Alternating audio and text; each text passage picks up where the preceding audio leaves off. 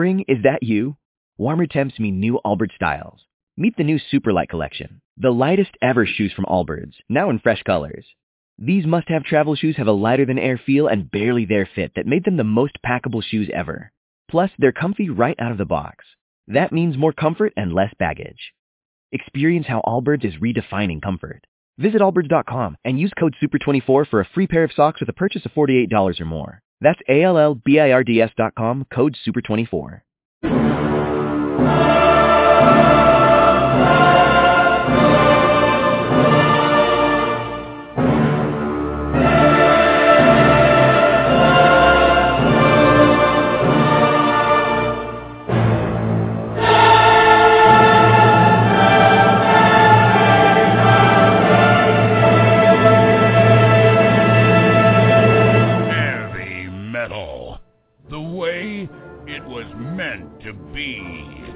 Classic 80s underground.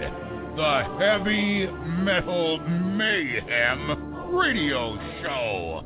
With your host, Mike. The Big Cheese.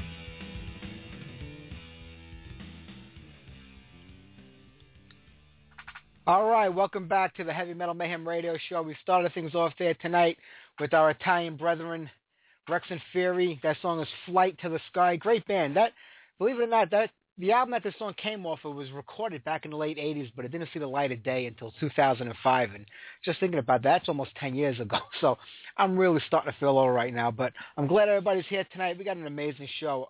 Our good friend George Neal from Halloween, well, he's got a new band going on. Not that Halloween's not around anymore, but Ichabod Krane is his latest. And Tom Wassman is joining him tonight. And later on in the second half of the show, Rotten Rod from Knightmare 2. So we really dug deep into the underground vault this week. And I had to tap into the Heavy Metal Mayhem budget this past week. I hired the best private detectives in the world. I got Pinkerton on the job. I have Doberman Pinscher sniffing out his scent. But we finally found him. Mr. Thomas Flanger, he's here tonight. Tommy, how are you, my friend? Good evening, my friend Michael. What's going on there? I'm doing well. Good. I had to send out a search and rescue mission for you last week. Yeah, I kind of lay low for a while. That's all right. You're here now. Who's Pinkerton? The Pinkerton Detective Agency. They've been around for like 500 years. Oh, okay. Well, not 500 years, but since the Western times. Really? They were hired by all the old, rich people back then to rough people up. They were like a private detective agency. Oh, okay. The people use them as like the police. They were the law back then, Okay, yeah, because you couldn't trust nobody. That's right. Okay. I think that guy who had the steel mills back in the day, it wasn't Rockefeller. Who had the steel? Rockefeller was oil, right? No, it was oil, Rockefeller. Yeah. Rockefeller was oil, yeah. Whoever had the steel mills back then hired them to rough up the workers when they wanted to unionize. Oh, okay, yeah. They came in, they shot them up and killed a lot of them. Wow. Who the hell had the steel mills back then? Wasn't Rockefeller? No, it wasn't Rockefeller. Was it Vanderbilt? I think it was Andrew Carnegie. Carnegie. No, Carnegie was oil too. It was one of those two. There were only 4 people back then that had the money, so it was one of those two. I know, yeah, you're right. Yeah, it was one of those two, but we got you here tonight. That's all that matters. Yeah, we're hanging, man. We're having That's fun. right. Have you been listening to all the new Judas Priest songs that they kind of been throwing like one out like every couple of days or once a week? Yeah, the most recent one, I didn't catch. Dragonaut? Yeah, no, there was one right after that. The Dragonaut wasn't bad, although every one of them just sounds to me like demos. I hope. Oh, you're talking about production-wise. Yeah, production-wise. The songs are good.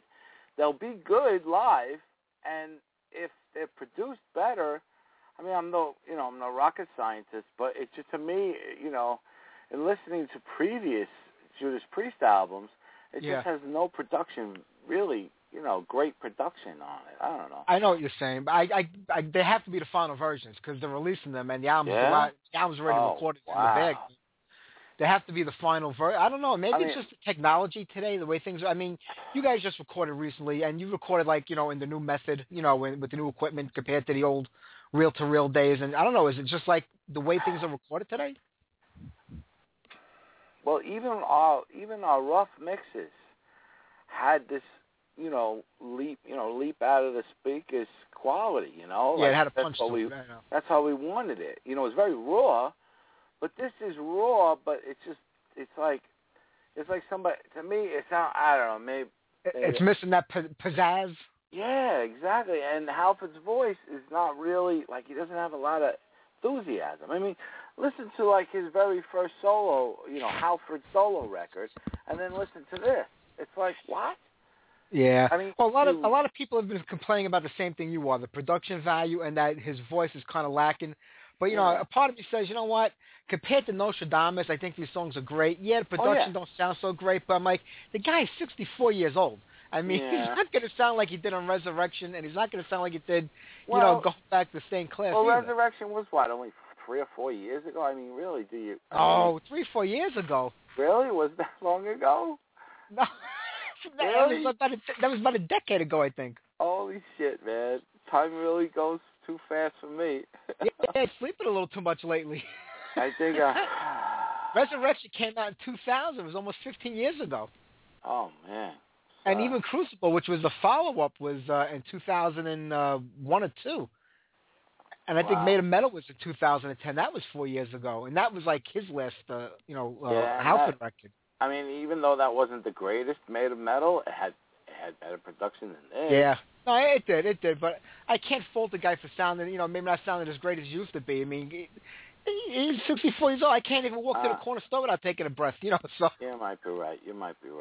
You gotta give a little slack. I think people are trying to judge him too much on the old priest. And come on, these guys are in this outside of Richie Faulkner. Most of these guys are in their mid to late 60s. So the fact that they're still doing it, I mean, that's where I expected it to be even more exciting because now Richie's in. You know what I mean? And you can hear those riffs.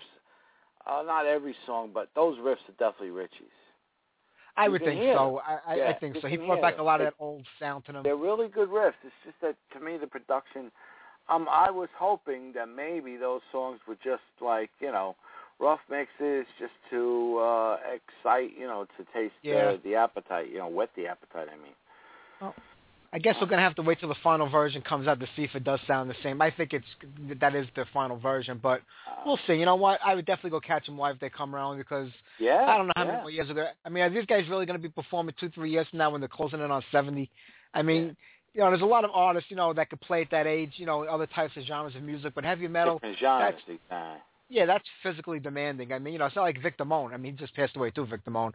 But I'm just saying it's not like stuff like that. This is hard. So it's not like, I mean, even the Who. I mean, when Townsend winds up with the windmill, you got they all watching him, Of course, well, he's got the life alert thing on. You got to have that life alert necklace on at these days, I know. Well, you know what? It's pretty so they kind of get a pass in a way on a lot of stuff, and rightly so. They earned it. And they deserve their place in the history. But another guy who's putting out 2 new records. Well, I guess it's going to be at the end of the year or beginning of next year. Is Paul Di'Anno. Now, I thought this guy retired. He said he was retiring last year after he did those run of shows. Now he's still playing live. Now he's putting out 2 records. I think one he's putting out under the Killer's name, and I guess one is a solo record. This is a guy who not only should retire, but should be locked up somewhere in a dungeon and not released anymore. He can't sing. He can't perform. I don't even know why he's still. I know why he's out there. I mean, he's trying to make some money and keep the name, but it's horrific. It's like getting robbed every time you go to see this guy play live. He's just that bad these days. Yeah, he's I don't terrible. know. I mean, in the studio you can work a little bit of magic, with the equipment to make you sound a little better. He just doesn't have it no more, and they should have locked him up for a lot longer with that welfare fraud over in England. They should have kept him in jail longer to save us all the trouble with him live. I guess so. All right, well, you know what? George and Tom from Ichabod Krane are going to be calling in about 10 minutes or so, and we got Rotten Rod calling right after that. Everybody is live tonight, so that's a plus. We've had a lot of pre-recorded interviews over the last few months. You know what it is? Coming into this time of the year on internet radio, things start to slow down at the end of June. And for the next 2 months, it's kind of slow because it's the summertime. Everybody's out. Nobody's really sitting by the computer on a Sunday afternoon when it's beautiful out. Everybody's outside. Even though the show gets just as many listens, it's more so in the podcast end than the live end. Okay. So we're going to maybe just slow it down. We have guests booked for the next 2 or 3 weeks, and then I have a few that are waiting for confirmation. So I think we're just going to let the summer ride out with whoever we get. We're going to give. I'm not going to actively look for guests over the next couple of months. Kind of take it easy and just play a lot of music over the summer, That sounds cool. Cool. There's always interviews that get thrown your way every week because record labels are putting, promoting their artists to have albums coming out. So we'll just, whoever's available, we'll just, let them set it up, and we'll kind of relax, and we'll come back strong in the fall. You know what I mean?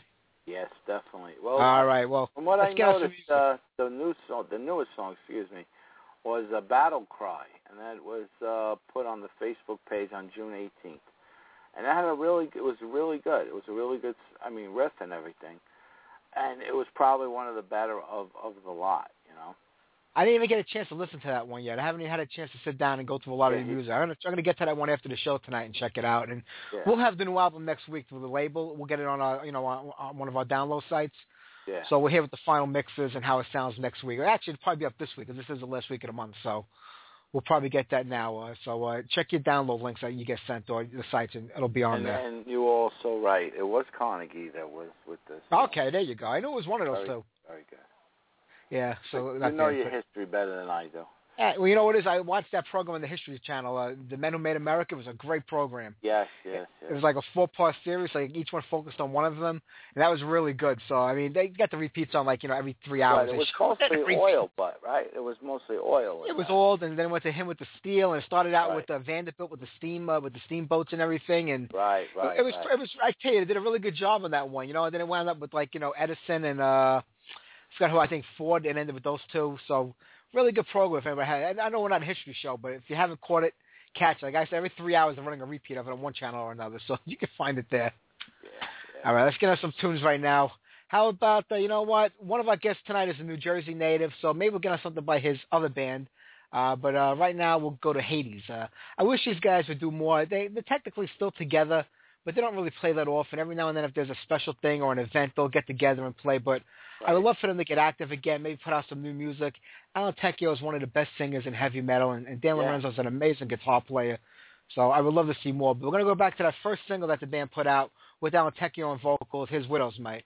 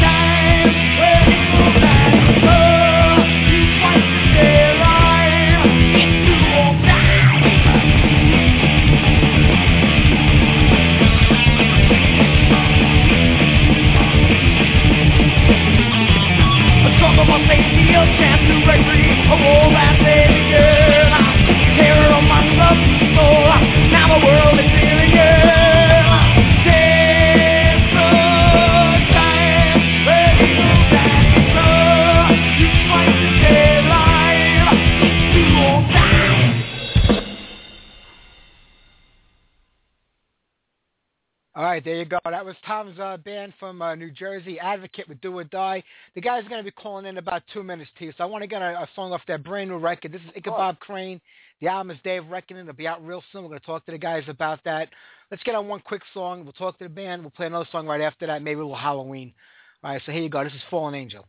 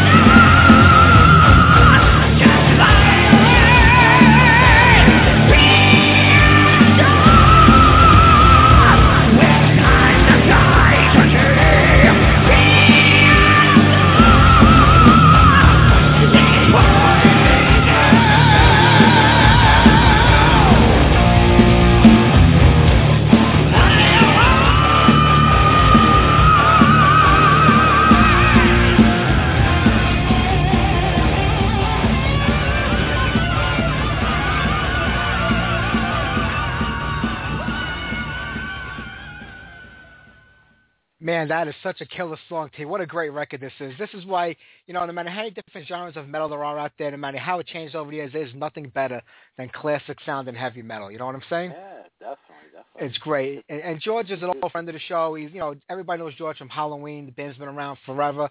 They just put a new record out a few years ago, too. And Tom Wassman. He was in Sleepy Hollow for years, another great new band out of New Jersey. And actually playing guitar is Rick Craig, who was the original guitar player for the band Halloween. So him and George hooked up again for this band. And you have Jeff Schlintz on vocals from a band called Wolfhook. I don't know if he's still in Wolfhook. We'll have to ask and find out. But they put out, I got a demo tape from them a while back, and they were just playing classic metal, like, unbelievable. He sounds great on this album. So if you haven't picked up Day of Reckoning yet, get online and place your order because it's coming out real soon. I believe we have George on the line right now. Hey, George, is that you? That would be me. All right, what's going on, buddy? How you been? Oh, hang on. I think we got Tom on the line also here. Hang on, let me connect everybody. Tom, is that you? Hello? Hello? Tom, can you hear us? Yeah, I hear you perfect. Great, what's going on? How are you? Good, how you doing? Hey, anytime I get somebody from New Jersey and somebody from Detroit together, how bad can it be? Well, it seems to be working pretty good now. The further away, the less I get on their nerves. That's for sure. That's always the hard on my part. nerves, though. Well, give me some time. There you go. Yeah, about 5 minutes, right? Yeah. This is at the end of the interview. Wow. Hey, well, listen, guys, you got an amazing thing going on over here. Ichabod Krane, is this going to be like, you both got other things going on, but is this going to be something full-time or something you're going to dedicate a lot of time to? Because you also have other bands that you're involved in. Well, as far as me, this is something I'm completely 100% both feet in.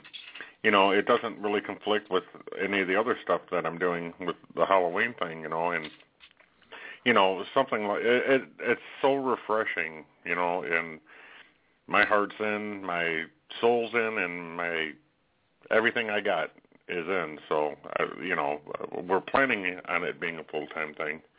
Yeah, the same with me. Again, that depends on how bad I get on his nerves. Right? Sorry. Listen, George, I don't know how bad you can get on his nerves. He's worked with Bob Mitchell. I don't know how bad it can be that you can get on his nerves. well, you won't even answer that.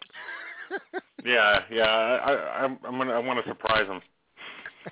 No, honestly, it's a great thing. He's a phenomenal drummer. I've been very blessed with with the musicians of this caliber to be able to, accept me in on it. So yeah.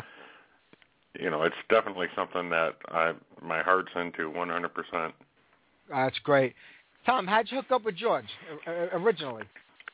Well, when I was doing the Hollow thing, we had a couple, we had auditions for a new guitarist, and Rick Craig was actually the new guitarist for Sleepy Hollow. So, me and Rick were, playing together, and, the Hollow thing kind of went south, and then me and Rick decided to let's do something together, Again, the musicianship and the caliber of playing that, and the way we played together, it was natural, So it was like, we can't just let this thing end, Yeah. So we just started playing together, and we just started writing together, and and that's how the whole thing really started too. And then George got involved very early in the project, and yeah, that's the way it all started out. But it was almost like fate, I guess you could say. Yeah. Tom, you've been in a lot of bands over the years. Right before you came out, I was playing Advocate. Before you came on, I was playing Do or Die. Oh, is that right? Oh, yeah. Old school. yeah, that's what I am. I'm just old. I don't know what's cool. I'm just old. That's when you play with. But how'd you manage to hook up with Jeff and get him in the line? Because I had the demo tape of the band Wolfhook he was in, and they were doing some really good stuff. They were a newer band, but they had that classic sound. He's an incredible singer, but that's all George. George went searching. We did audition several singers, and all great guys and stuff like that. But we were looking for a certain style. And when Jeff came to the picture, and George says, "You got to check out this guy," and I was like, I couldn't believe it. I just couldn't believe it. For like days, I was like, "Holy cow, this guy is unbelievable," And we got to get him. And that's it was. But George, you take it from there. He just it was kind of weird because on my lap. Brian Thomas was at my house, and he told me about this incredible band that he's seen, Wolfhook, and I hadn't seen them yet, and he mentioned it like 2 or 3 times. He's like, you're going to love these guys. They're like old school with, heavy guitars, and he's like, the singer is like my favorite singer in Detroit. Wow. Him and this other guy, Steve Perrone, were his favorite singers. And I had, I had mentioned to him that we were auditioning singers for Ichabod Krane, and he's like, dude, you should check out that guy Jeff from Wolfhook. He walked out to his car and he brought me in a CD. He's like, here, take this. This definitely is right up the alley of what you're looking for. You know, we were looking for somebody that could fit into what we were playing, you know, the tracks that we were cutting, and I heard him, and I was just completely blown away. And then, like 2 days later, I called Jeff. You know, I go, listen, we're looking for a singer, and I know that you're full-time with Wolfhook, and we don't want any conflict, you know, with your band. And this is all something that we're doing because we'd love to do it. And he agreed. You know, he's like, oh, yeah, absolutely. He came over to my house like a week later and started cutting scratch tracks. And, you know, it was amazing because he was singing the track, and he was like, oh, I could do it better. And then he did it twice, and it was just flawless the first time, and it was flawless the second time. So I knew it was going to be easy to work with this guy. He just had his shit together. Now, it was kind of funny on my end because I was on vacation, actually, when Jeff was actually doing the demo work.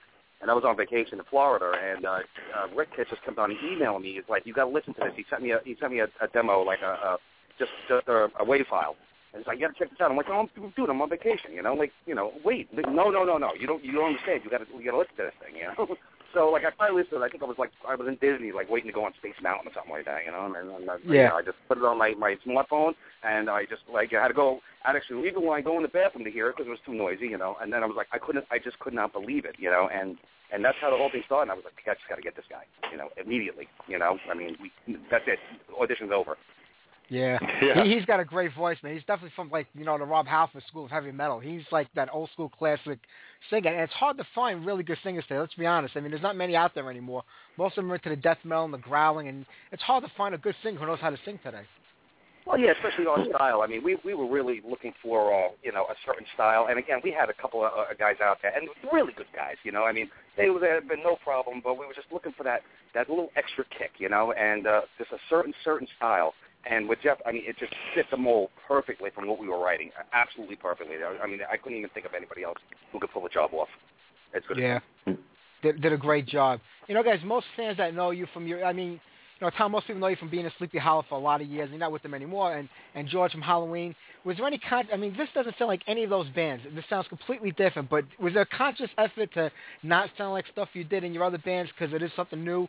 Or is it something that can be avoided because you write how you feel? And, you know, what you feel comes out in all your music. Well, for me, most of the things I thought were going to be a problem was, you know, I didn't do very many side project things. You know, I've been pretty much, I think I did a keyboard thing for Ozzy Tribute before, but I never did original side project. And the fact of it being Rick and I working together on this, because, you know, we did the first two albums together, you know, there was a little bit of concern that people would, you know, would tag Halloween immediately. And, you know, it's nothing to be embarrassed or sad about because, you know, that's a big part of my life.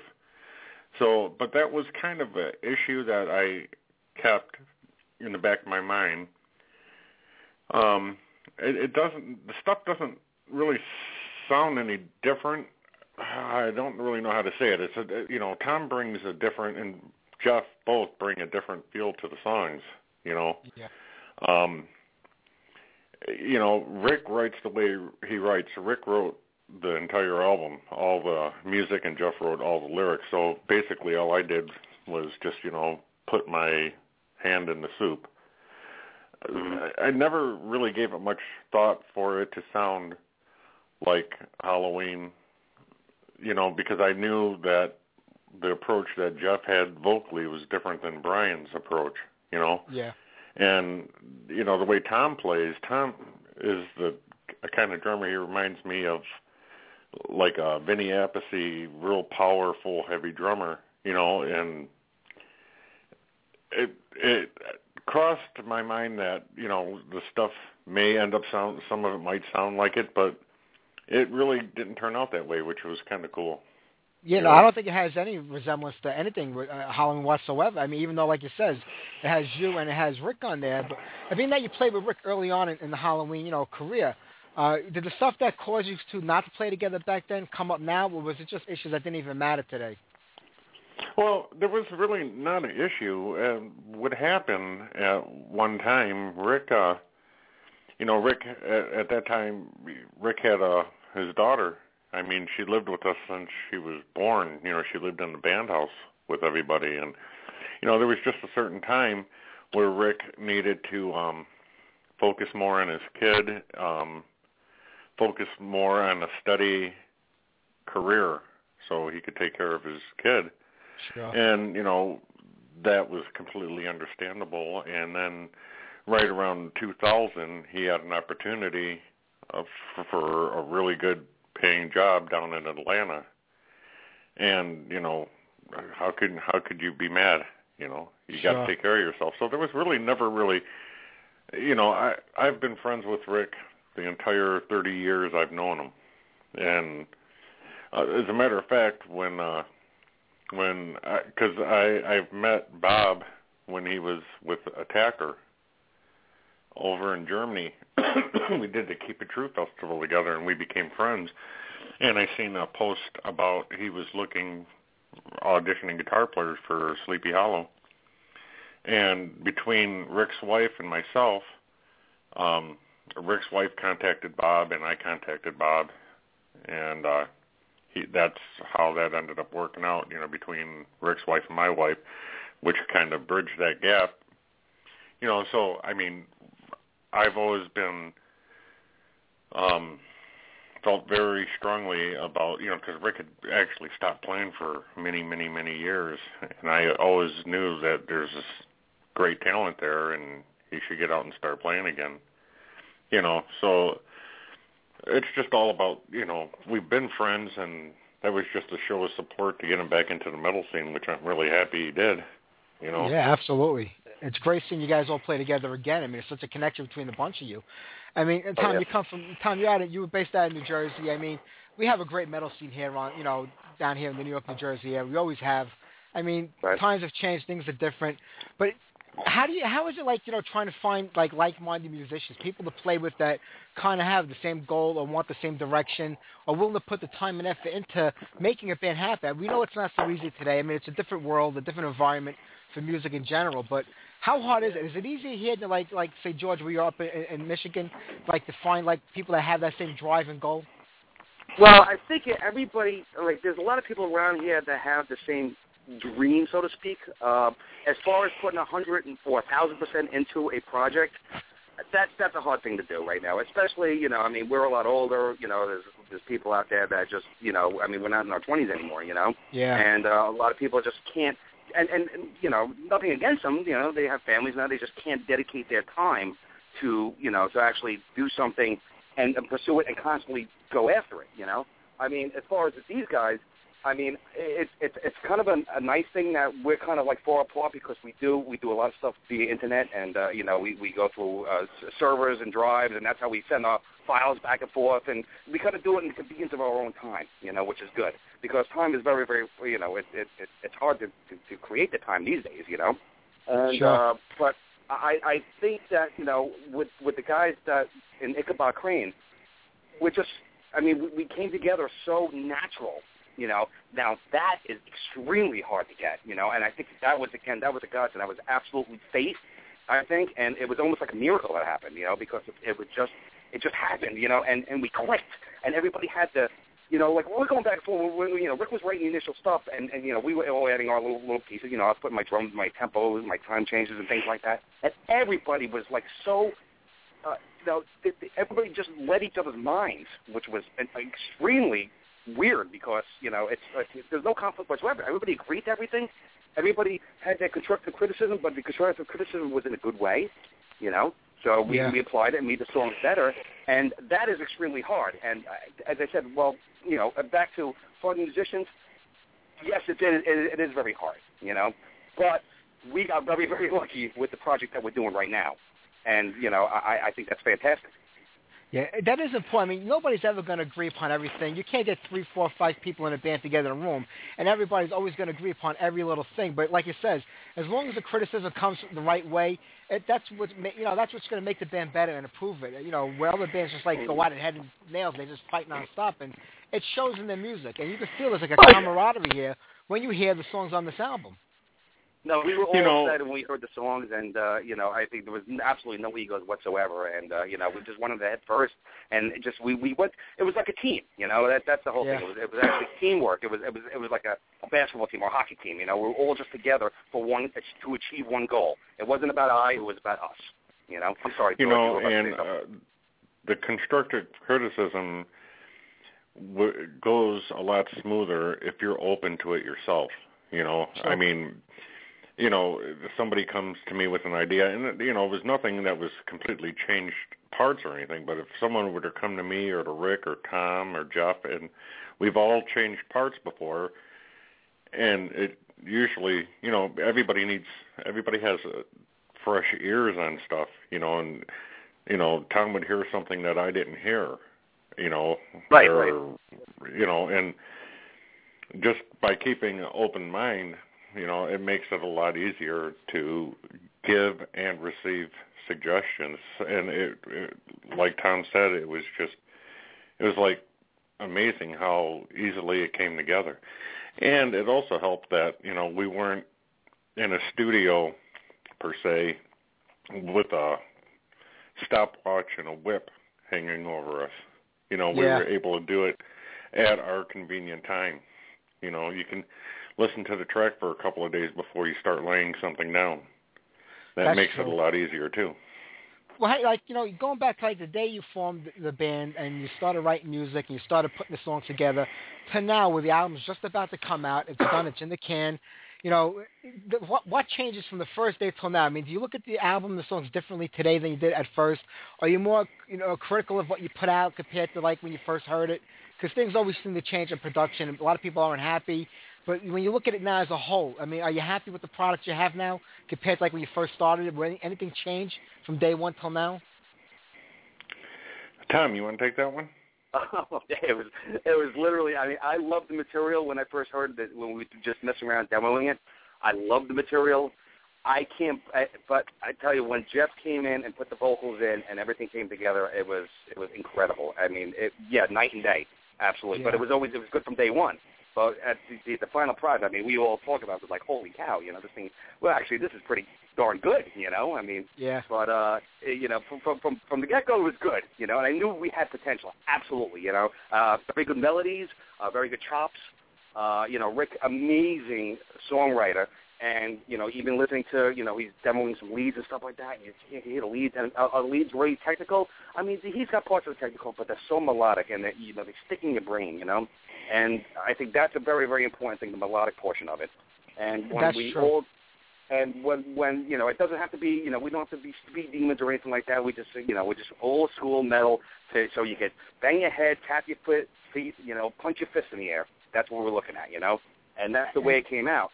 Now, at the beginning, again, it was great, but when the production started, and then, George was in there, and he started mixing stuff, and he was playing stuff again, giving us, how does this sound? How does that sound? We tweaked this, we did this, we put in that, we added this, we took out that. Then it really started coming into a major project, and that's when I got very, very excited. I mean, the whole process, I think I was getting excited more and more as it was going. So you couldn't wait till actually it got done. And then, then when we get done, they're like, okay, let's get the thing mastered, and then we're all on the edge of our seats waiting for the thing to come back mastered to really see how it sounds. So it was very, very fun, a lot of fun. I can imagine. And one thing I love about the album is that people sometimes they look at the systems like old school. They're like, oh, okay, it's dated, but this isn't dated. Old school metal is never going to be dated, in my opinion, especially when it's done the right way. And when you listen to this album, there are choruses and verses that you'll remember, riffs that are going to stand out in your head, lyrics that you're going to be able to sing to and repeat. And I think a lot of bands today have kind of lost that art. They'll play a song where you just don't remember one part of it or even one note as it goes along. It's forgetful. And this is so memorable. Every song from start to finish, you're going to be humming it and singing it. And I think that's so important. I think that's an art that's lost in a lot of bands today. They don't realize that there has to be a hook, a chorus, a verse. I don't care if it's black metal, death metal, speed metal, melodic metal, power metal. It's got to be catchy. And that's what this album is. Thank you. Oh, wow, thanks. Anytime. That's what I'm here for. George, you did a lot of the work behind the scenes on this. Well, honestly, how do you feel about it? I would have done anything if it wasn't like that melodic. If I didn't think it was good, I wouldn't even bother with it. I just knew it was going to be good from the start. Exactly. Yeah. George, like I was saying, you do a lot of the behind-the-scenes work with the music and everything like that. Do you find things are better today for, as far as the recording process goes, where you could do a lot of it on your own, where you don't have to rely on, it's expensive no matter how you look at it, but relying on getting that big record company money to, to go in the studio for weeks on end, where today you kind of do it from your own studio? The funny thing about this is, my total investment to mix the record and engineer it was under $100. That's how much my program cost. Well, I should have married you. Yeah. How that all actually happened was we did everything via Dropbox. We were sending WAV files. The guys were sending them into the Dropbox, and I was picking them up. And what I did for a few of the earlier songs, I would get and I would lift the WAV file up, and I would take the guitar, and then I would take Tom's drum tracks so I could write my bass tracks to it. And then, I got kind of a level so Jeff could sing to it. And then, Jeff would lift the tracks out of the Dropbox. He'd sing to it. And we were actually looking for somebody to mix the album. And, again, being a new band and not having a budget, the guys thought the mix was good enough to keep going. They all helped me with the mix on it. Tom would say, well, make those kicks a little punchier, and, I'd literally listened to that and worked on the mixing for almost 3 months, probably 10 hours a day. And my ears would get burnt out after a while. Yeah. Excuse me. And then I would rely on the guys to let me know what needed to be done. But doing that aspect of it, of the record, there's always things I wish I had the capability to do, Sure. I didn't have any effects. I had to pretty much make all the effects. The delays on the vocals and stuff, all that is I would take a track, I would copy it, and move it back a little bit in the next track, so it would have a delay. Now that's old school. Yeah. Because again, the program I had was under $100, and it had 0 effects on it. So it did have an EQ. So and I was keeping my fingers crossed because they mastered it over in Europe. And once it was kind of like letting your kid go outside and play for the first time, and hope you don't run into the street and comes home safe. So basically, I sent the entire album over to Pure Steel. They jumped on board. Luckily they jumped on board with us and signed a deal. And he's like, well, we'll get somebody here in Europe to master it for you. And as Tom said, it took maybe what was it, Tom? 3 or 4 weeks before we got it back. And you're sitting on pins and needles wondering if everything you did wasn't good enough. Yeah, we knew it was good enough. You were just getting nervous, but we were excited about the whole thing, But no, George. There was times when George just firing emails. You couldn't even have a point forward to him because he just was so cluttered with his head, and he put so so much time and effort into this thing, and it was his baby, just to do the engineering portion of it. And he was, I know, George, you were burnt, you were fried, at points. Oh, I was. We had to step away and just for a couple of days or even a week, just talking to the other guys, let George let him just, regroup, and, we can't throw too much information on him, So that's pretty much what we did. To kind of leave you alone for a little bit because it was really, really tough. And I know, just seeing some of the emails going back and forth, you're up all night, doing this stuff. So for days, almost it felt like, it's like, sure. when the heck is he doing this? I'm getting emails like 4:15 in the morning. What's going on here? So there was honestly there was a couple. I think there was one stretch where I was going on my 4th day, and I think I had 4 or 5 hours sleep. And I'm like, all right, I got to stop. Yeah, and now that it's done, we get the fun part of actually learning how to play it again. That's We've right. never You guys played it have together. a show coming up soon, don't you? Yeah, actually, July 26th. Yeah, And the vacation capital of the world, Detroit, Michigan. And I believe, yeah. I have a picture of Superman I posted on Tom's page. He goes, I'm a crime fighter of the world, but I sure as hell ain't going to Detroit. Boy, I'm looking forward to that. I'm going to bring the Kevlar bulletproof vest and ready to go. Don't bring your bulletproof vest. Don't bring anything that you want to keep. Oh, okay. So it's either death or stolen. I got to figure that one out. Right. Yeah, actually, that's the next step now. We got the show coming up on the 26th. I'm really excited. And I believe this is the first time I'm going to actually meet Tom. Yeah, face to face, sure. It's again, via internet. Holy 2000s. What can I say? Yeah, and I wish I could be there. But you guys, are you going to try to get this out on the road? I know it's not so easy. Everybody wants you to come play where they are. But you think you're going to be able to get this out on the road or get a couple of shows going in different places? Go ahead, George. What I would like to see come out of it, I would like to do, I don't know about actually going out on the road for a long stretch of time. It'd be nice to pop up and do shows when we can, or festivals. Yeah, I'm looking for really, festivals. That's right. Yeah, that's kind of what Halloween's doing too. We're not really, we don't really play the Detroit area very often. Would be the perfect scenario is to get some festivals over in Europe and maybe do some festivals here. Again, all of us have, other things that's going on in our lives. Tom, got the family and work and, everybody's pretty much, doing work things. So taking extended time off is hard. So it'd be really good to get in front of big crowds and do selective shows. And yeah, it'd be great if we could, go. I wouldn't be opposed to touring.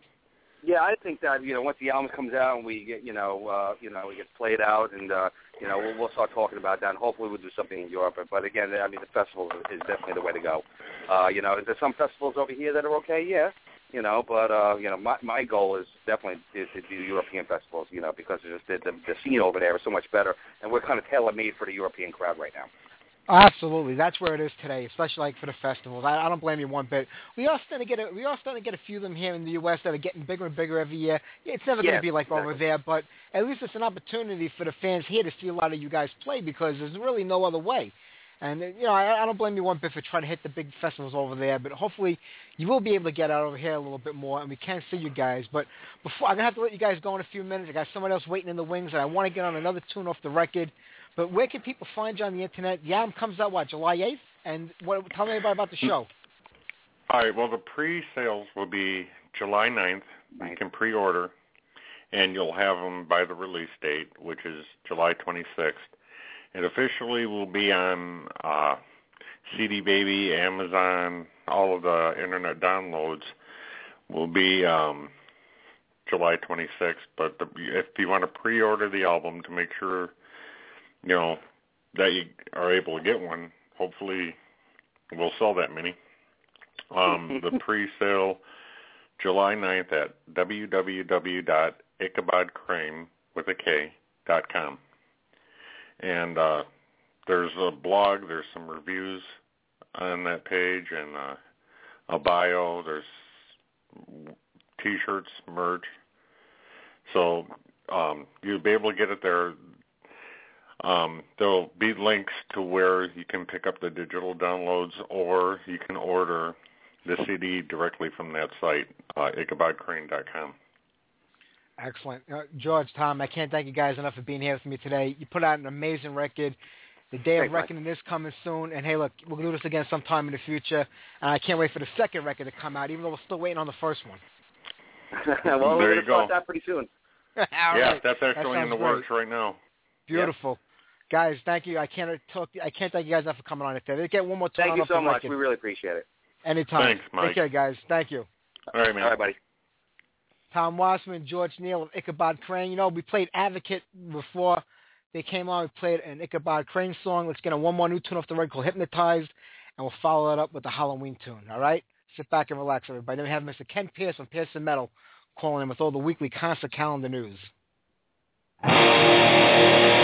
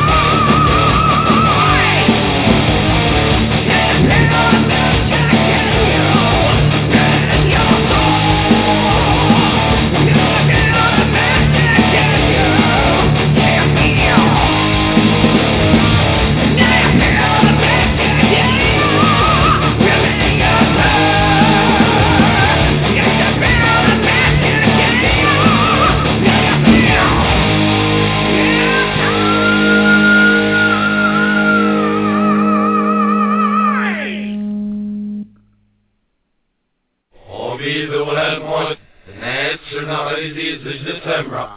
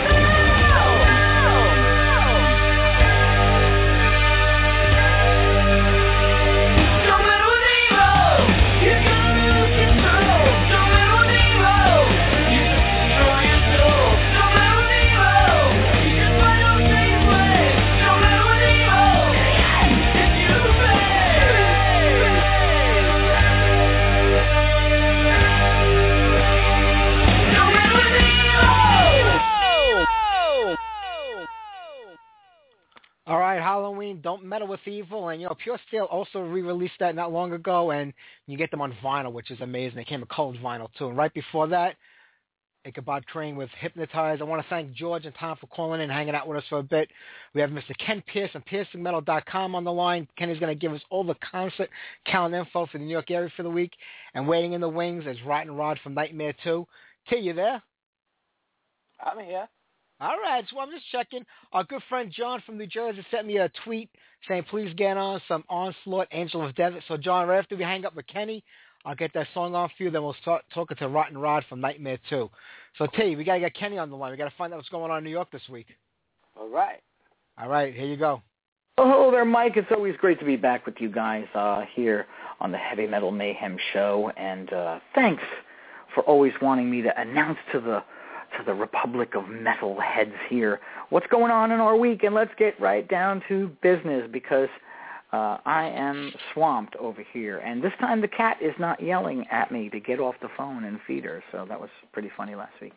So hey, let's go right to Tuesday, where the mighty Septic Flesh is headlining what is called the Conquerors of the World Tour, and the 2014 event brings around with them Flesh God Apocalypse, Necronomicon, Black Crown Initiate, and Animist, and that show is going to be happening at the Gramercy Theater. Tickets are still available if you do not have one yet. On Wednesday, back at the Gramercy Theater, you got Rival Sons. This is a great hard rock band, Mike. I hope you've heard them before, and if not, do give a listen. I think you'll like what they deliver. That is going to be at Gramercy Theater, while also Osric Tentacles are bringing their brand of psychedelic rock, fusion, jazz, punkish, progressive everything. They do everything in this band. They are over at the Brooklyn Bowl. Should be a very interesting show. And getting a little difference in your life, you got Ginger Baker over at the B.B. King Blues Club, part of the Jazz Fest this year. 2 appearances. He's here on Wednesday and he's here on Thursday. Now, I know it's a jazz show, like I just said, but, sometimes you want to see these legendary guys while they are still with us, and that's always a good thing to do. On Thursday, you got the Sounds of Summer Tour over at the Prudential Center, which is going to bring a headlining Styx with direct support from Foreigner and Don Felder. That should be an interesting show over at Prudential Center. I don't see anything on Friday, but Saturday you got Infest over at the Wick in Brooklyn. This is another new venue that I've just heard about, and the Wick Music Fortress is going to host the first ever appearance by this legendary band Infest, who are apparently a hardcore punkish band, and since I didn't follow that stuff way back in the day, I don't know, so you got me on that one. They will be joined by Painted Black, Replica, and Ajax. It should be an exciting time, so don't miss out. And that, my friend, is all I have for you. I got to get back to updating this website. So until that time, if I've missed anything, drop me a note via the Piercing Metal official page on Facebook, or follow us on Twitter just to see what we're up to and where we're standing on the scene. And I will talk to you next week. Have a great one, brother.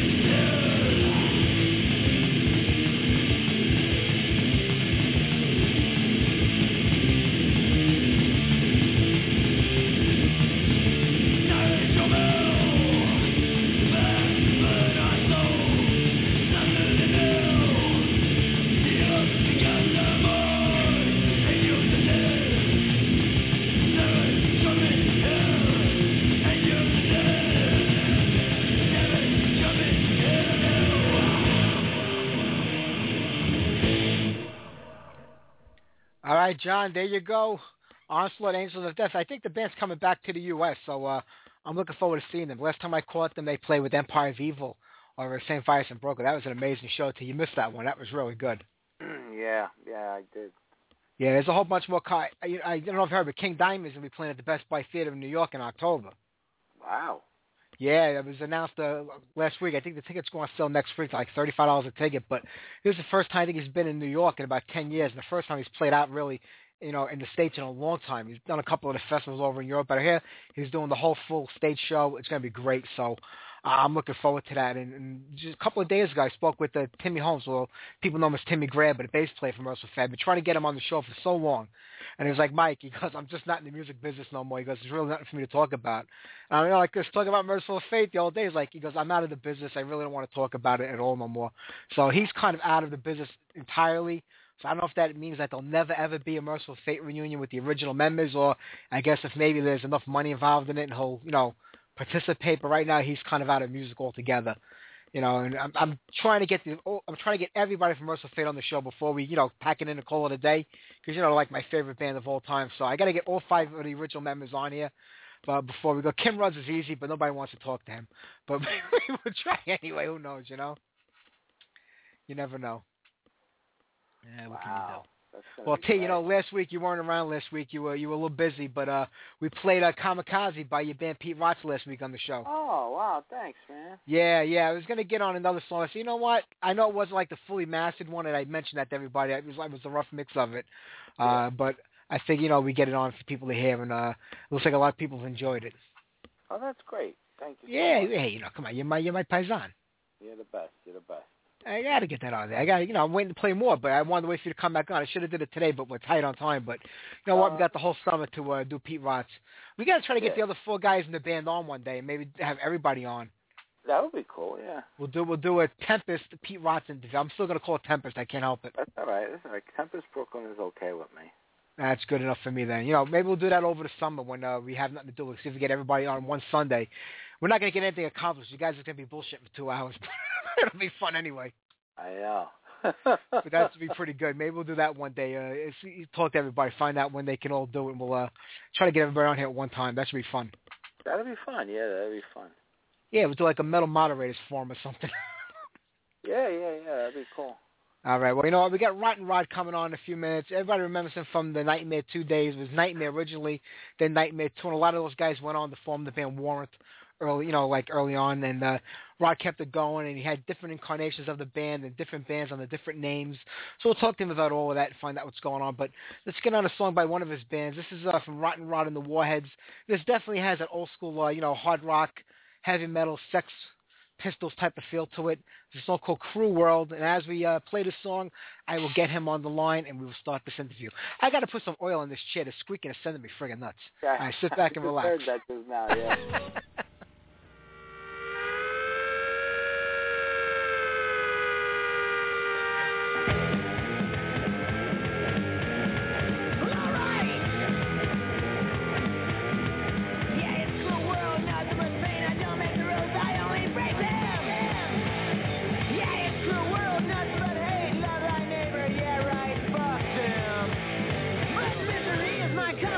Society is my enemy. That's how I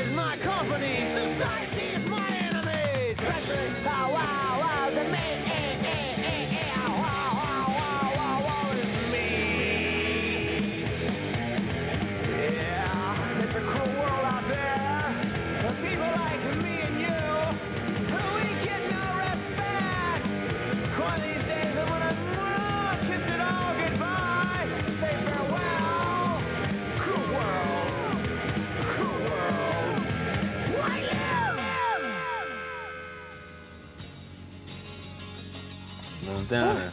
Dave, I don't need any drugs after watching that video. Can you wow, believe I'm Rotten flying Rod? with it. I mean, Rod. All right, there you go. Rotten Rod and the Warheads Crew World. And to remind everybody, next week we have Jim Little from Rogue Mail, the great new wave of British heavy metal band, and an interview I just did this week with Ethan Brosh. He used to play in Angels of Babylon with Ryan O from Manowar, but now he's solo and has his guitar records out. He played this weekend with Carmine and Vinny Appice at Iridium doing the Drum Wars, so I spoke with him at the gig, and we'll get that interview on next week. I just didn't have enough time to get it on this week.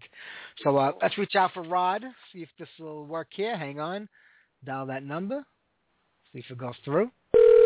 You gotta love technology. It's a good thing, huh? When it works. When it works.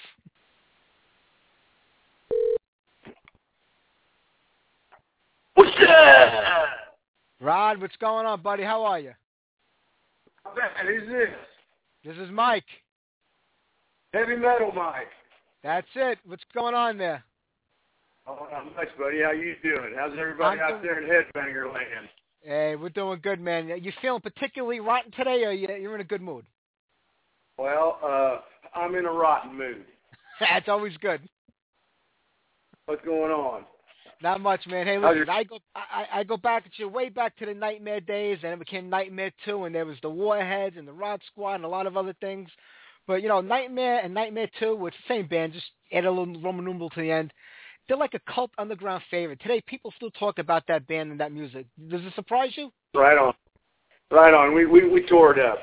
We took no prisoners. They were good times over there. And, you know, like a lot of people don't remember, you know, you go back to those early days of the band out in California. You're not originally from California, but did you move out there to start the band or just because of the scene in general? I left, I'm from Southern Illinois. I lived about 65 miles east of St. Louis, and I moved to California in 1982 because that's where everything was. And the scene here really isn't, there is no scene to speak of. So I went out there where the action was and stayed out there for 30 years. And I moved back here to the Midwest about 2 years ago. Had enough of California, huh?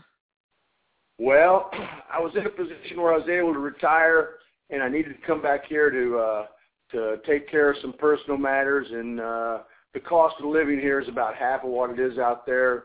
And it's a lot slower lifestyle, and I just thought I'd come back here and chill a while and get a second wind.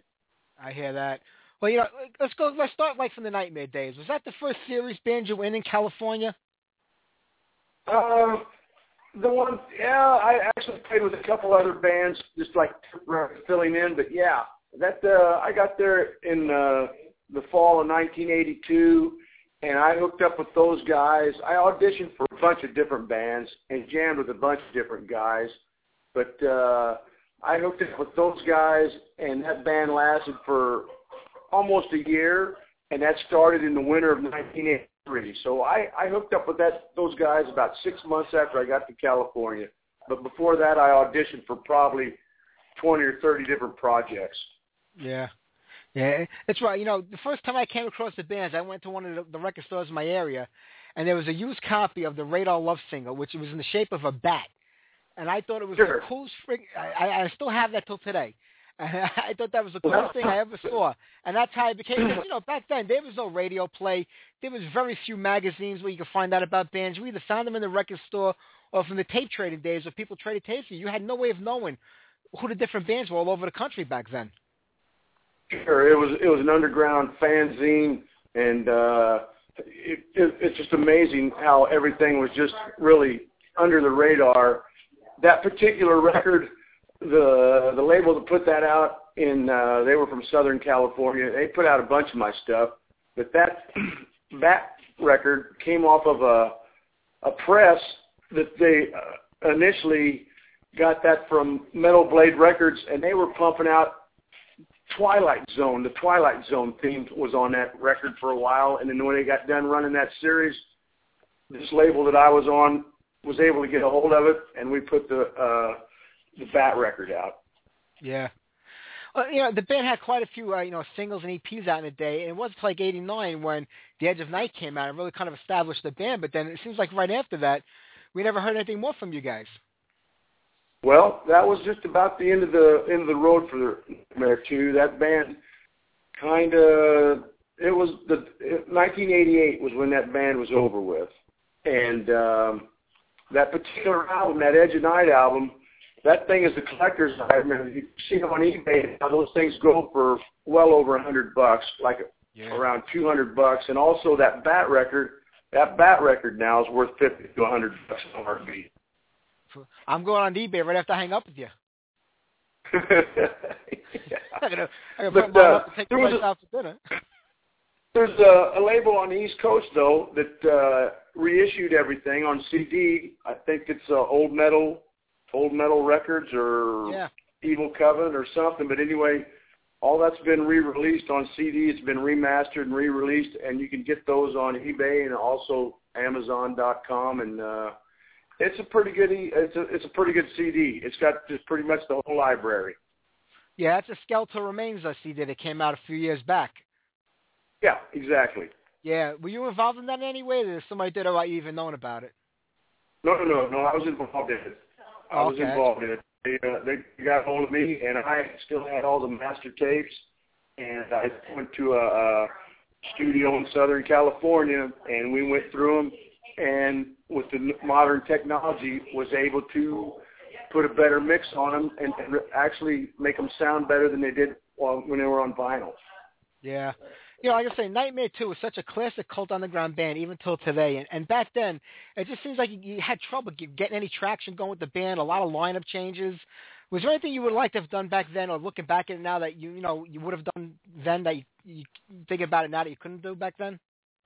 Well, of course, hindsight 2020, and there's a lot of, if I had to all do over and now, knew then what I know now, I would have made some major different decisions, and it would have been, it would have been a whole different story.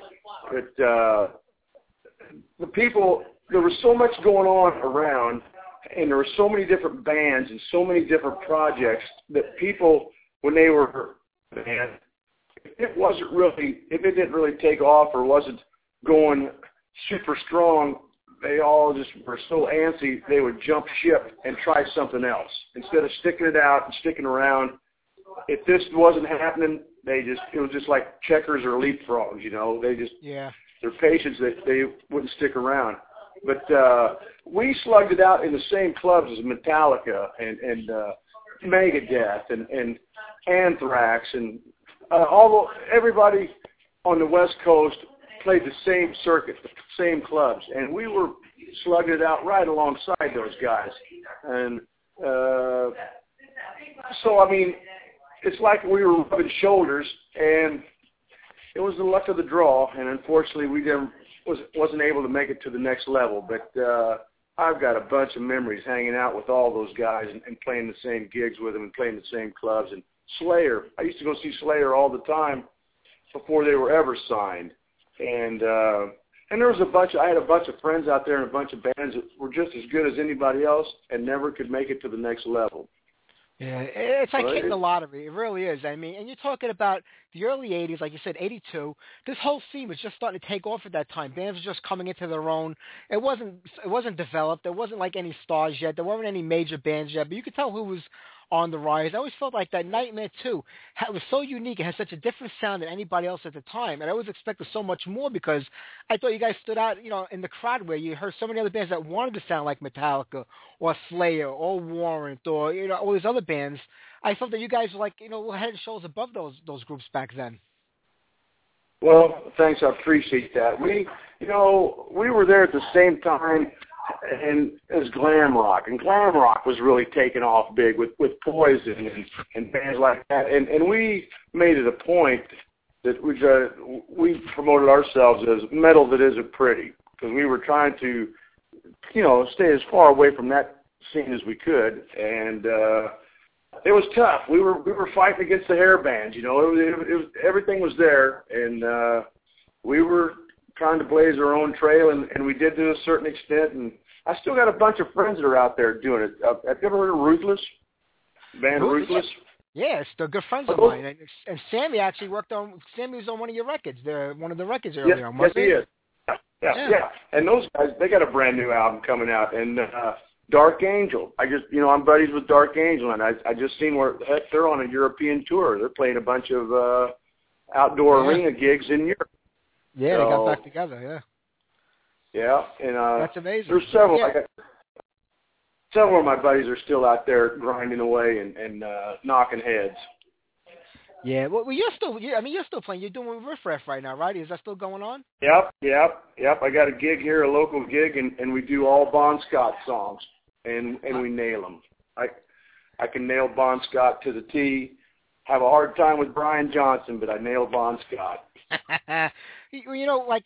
Before you came on, I was playing something by the Warheads, and I love that stuff. And I was like, this is like the old school rock and metal with a little bit mix of the Sex Pistols in there. I mean, I just love that punk feel that group had at the time. And obviously, there has to be a little Sex Pistols in you over there. I mean, even with the name and everything. Oh, we used to play a lot of Sex Pistols. We used to throw one in all the time, and actually, we would take a song like Metallica Sandman, and just for grins, we would start off with Metallica Sandman, but right as the vocals come in, we'd switch right into God Save the Queen. Everybody's expecting a Metallica tune, and all of a sudden, hey, they got God Save the Queen slapping them in the face. Yeah. It was good Sex stuff. Pistols was a big influence. That's where I lifted that off Johnny Rotten. That's where I got my stage name. I lifted Rotten off Johnny. Well, you kept it like after that too. What was next? The Rod Squad was up next after that. Well, yeah, that was in between bands. The Rod Squad, I had a couple of guys that, yes it was, and I had a couple of boys from Pennsylvania. They moved out there from Harrisburg, Pennsylvania. One was Scotty and Harry. Scotty played guitar and Harry played bass, and we had the drummer from Leatherwolf. Have you ever heard of Leatherwolf? Sure. Dean Roberts played drums for you on that record. Yeah. And that gig it's almost like a 6-month gig. Dean was out of Leatherwolf at the time, and he went right back into them. And when that was kind of like we got together and made this record. And have you ever heard of a band called Max Havoc? Sure did. He also played on the Knightmare, the Knightmare single, the singer of the band. Pat McKeon produced that Rod Squad single. Oh, okay. And Pat McKeon is, he's one of the guys out in California that's a local legend that never made it to that next step, but he's jammed and knows everybody in the business. And Max Havoc was one of the bigger bands around there at the same time as Great White and Dawkins and Rat and other bands like that made it to the next level. Well, Max Havoc was just right there with them and just unfortunately didn't get that lucky break. Yeah. It was like that for a lot of bands. But you had the roster going. It was a short thing, I guess, only like a year or so? Yeah. And then I had a punk band called Krane. And Krane lasted for a year, and it had Harry Hellman in it on bass, and Rob Steinman on guitar, and Todd Ferguson on drums. And Krane was a punk metal band. And we played a lot of Sex Pistols. And we played a lot of stuff like wrote in that nature. And it was one of the funnest, best bands I ever been in. And unfortunately, we never made it to the recording studio. But that material, it was called Krane. And if you go on YouTube, you can see some Krane videos. There's several underground Krane videos, but nothing on vinyl or nothing on CD. That's one of the bands I got by me. I mean, I would love to hear that stuff. Do you ever think you might put it out there? I mean, outside of the YouTube videos? We have no recordings other than just live VHS videos that was shot of the band. Oh, okay. That would have been great to hear. But then, after Krane, I started a band called Rotten Rod and the Warheads. And Rotten Rod and the Warheads was actually probably the longest band I was in out there, and that lasted close to probably 10 years. Wow. And we put out several CDs, and at that point, nobody was doing vinyl anymore. That was the period where vinyl was kind of out and CDs were in. But Rotten Rod and the Warheads put out several CDs and also shot about a handful, I'm going to say 4 or 5 videos in a TV studio that were like a poor man's MTV quality that got airplay all over Southern California on cable television. And those are on YouTube. Yeah, Cruel World. I played that right before you came on and I took it from the video because I love the commentary at the end by the people that were hosting the show. So I threw the whole thing on there. Cruel World has got a cameo appearance by Lloyd Grant, and Lloyd Grant was when I say cameo appearance, Lloyd played on the record. He didn't play on the video, but Lloyd played on the record on the recording, and Cruel World, Lloyd Grant was the original lead guitarist for Metallica. Now, do you know the Lloyd Grant story? I sure do. Yep, but Lloyd plays on that recording. He's a good friend of mine. Yeah, I had an album out in the mid-'90s that I picked up by Rotten Rod and the Warheads. But the 90s were a tough time. Is that kind of like the beginning of the end for you as far as like music and bands go? The end came for me in the mid 2000s. Around 2004 was about the last live gig out there I played, and that was a Whiskey A Go-Go gig. And after that, I had burnt my candle at both ends and ran so hard I just basically ran out of gas. And I had to step back and take a breather. And in 2004, after that, I hosted a local cable show out there, a music show. I hosted a cable show for a couple years. And every once in a while, I'd jump up on stage and make a cameo appearance with somebody, one of my buddies playing or something. I'd jump up and either do a Metallica or AC/DC or a Judas Priest song or something. But as far as original stuff goes, I kind of like threw in the towel in 2004. But right before that, we recorded about a half a dozen songs that are actually, and they never have been released. I have them, but they've never been released, and they are by far the best stuff I've ever done in my life. I like to hear that stuff, I tell you. I could probably get you a bootleg if you'd like to have one and check it out. And some of the stuff, for some reason, my voice had developed, and some of the stuff sounds a lot like Social Distortion. Oh, wow. And I got one song called Baby Acid where I thought, you know what, I'm going to make this as much as I can sound like Marilyn Manson. And I got a killer song called Baby Acid that's got a really Marilyn Manson feel to it. That stuff sounds good. I know, like I said, you had Riff Raff going. Did you ever think you might, reactivate any of these former bands, even just for the fun of it, or maybe like some reunion shows, or from Knightmare to the Warheads, any one of them? Or is it just like old news now, and you're not even interested in it anymore? Well, I got friends out in California, and it would not be impossible. There's a club out there that has a reunion gig every year. They've had it. There used to be a couple clubs out there. The Schultz brothers were big promoters. They used to book anybody and everybody before they were famous. They booked Megadeth, they booked Metallica, they booked Slayer, they booked Poison, they booked anybody and everybody, Great White. And these were all bands before they got signed. Rat, all of them, before they were ever signed, were playing the Schultz brothers clubs. And one of these clubs was called the Woodstock. And that was the name of the club, the Woodstock. And it was really that and the Concert Factory, and then later on a club called Jezebel's. Well, these clubs, just anybody and everybody went through there, and it was nothing to go there on a weekend and see a lineup of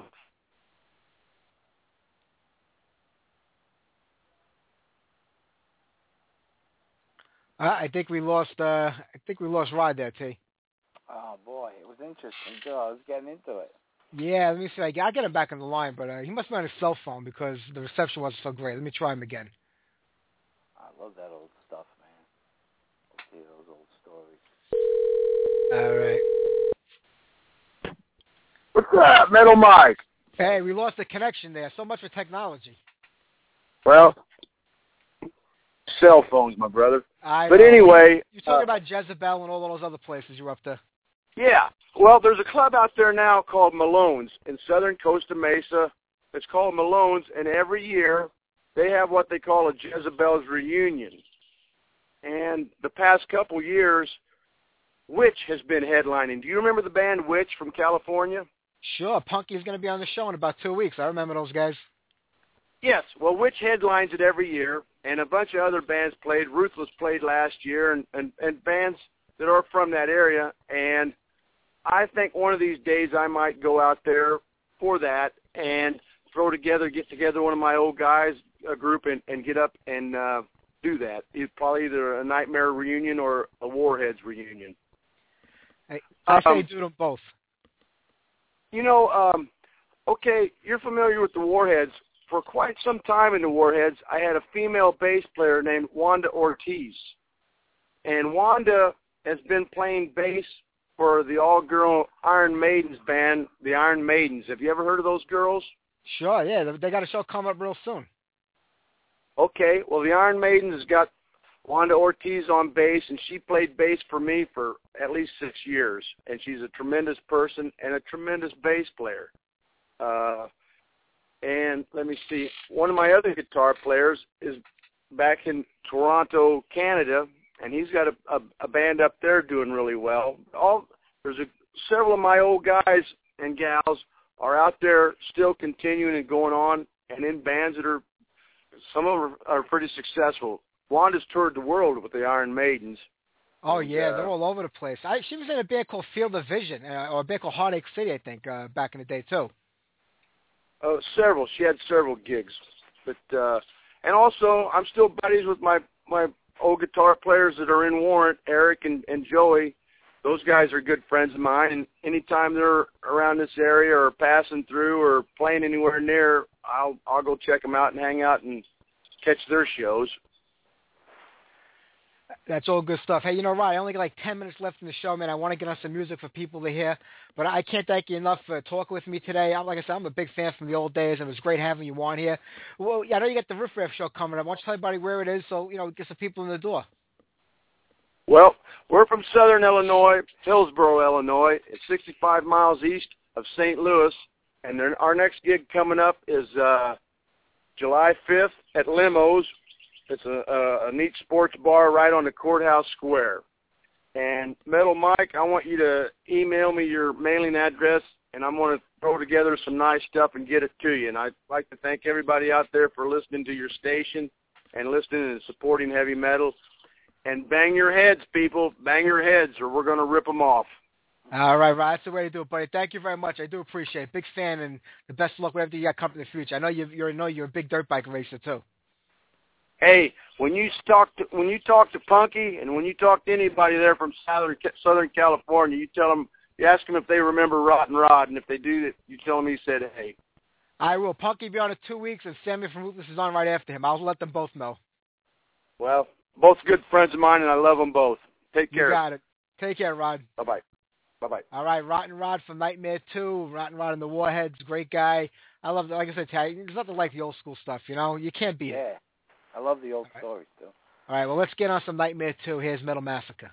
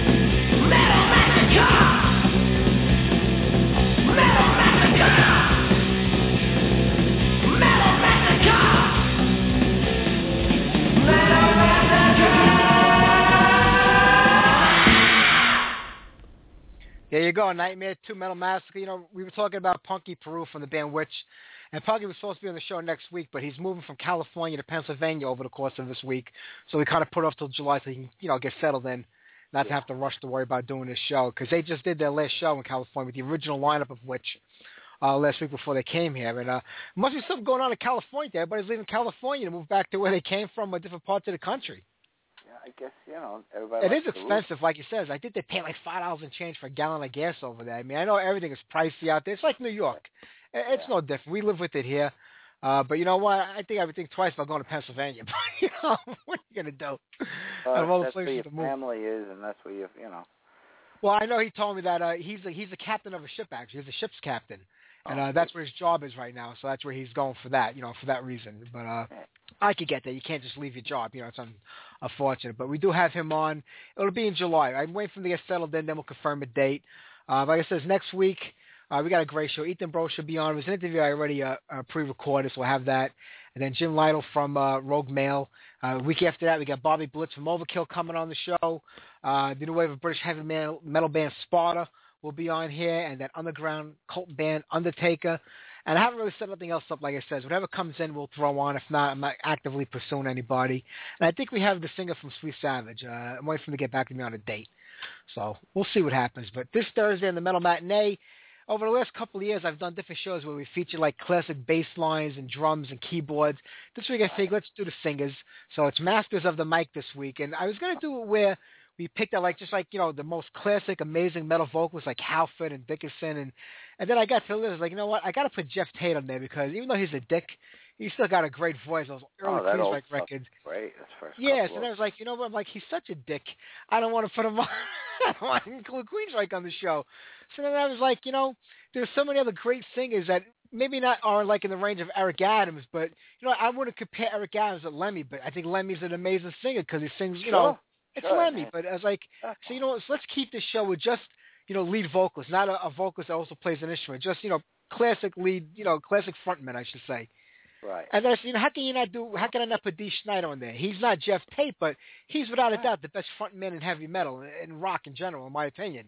The guy knows how to get a crowd going. So I was kind of torn. So I was like, you know what? Instead of doing the best, like, singers vocal-wise, we'll just do, like, classic frontmen. Like, you know, men, you know, great singer frontmen, you know, so that's what this show is all about this weekend. You know, it'll be about the best frontmen in heavy metal, at least the ones I can fit on in a 1-hour show. Excellent. Sounds good. All right, so that's what this Metal Matinee is about this weekend. I must have been hard for ideas, but, you know, that happens sometimes. Yeah, that's all right. Hey. Yeah, I know. What are you going to do, right? Well, we're down to the last 10 minutes of tunes here, and, you know, I wish I would have uploaded another Tempest tune. I would have got it on again this week, but I got the old songs on here, but I want to get something new on. All right.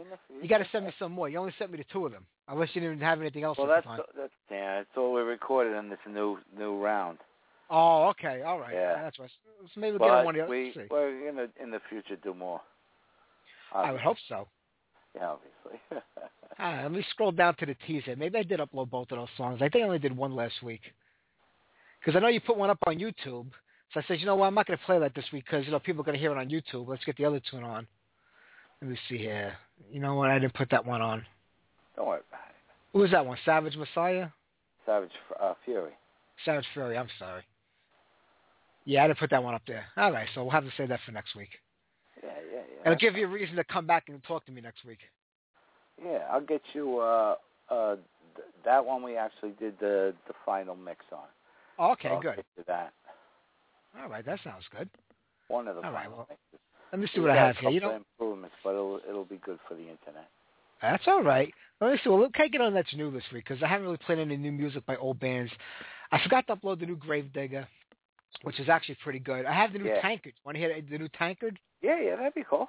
All right, well, this is Rest in Beer. This band has been around forever. They're a German classic. They've got a new record. It's actually the title of the new record, Rest in Beer.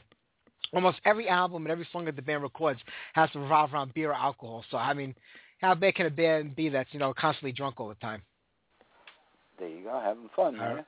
Absolutely. So, you know what? We'll play the new tune off that record. We'll follow it up with Maltese Falcon with some Metal Rush, and then we're going to say goodbye. So, T, this is the last I'm going to talk to you today. Thank you for coming back. I appreciate it. I missed you over the last couple of weeks. It was good having you around again. And You know what? We're going to have more time to talk over the next few weeks because we're just going to cut the guest list down over the summer. So we'll have more time to bullshit with each other over the next few weeks. Okay, thank you for the warm welcome, and you're doing a great job, Mikey. You got it, buddy. Thank you. I'll talk to you this week. All right, bye-bye. All right, Big T from Tempest, Brooklyn, and Pete Rotz. Oh, my God, I hung up on Tommy. Yeah, what the hell did I do here? I'm so confused here today. All right, let's get on Tankard. Rest in Beer. We'll follow it up with Maltese Falcon. And I will see everybody Thursday for the Metal Matinee at 12 o'clock. Don't forget to tune in. I want to thank George, Tom, and Rotten Rod, my guests tonight. Buy their new records, buy their old records, and just support them in general. Here you go, new Tankard.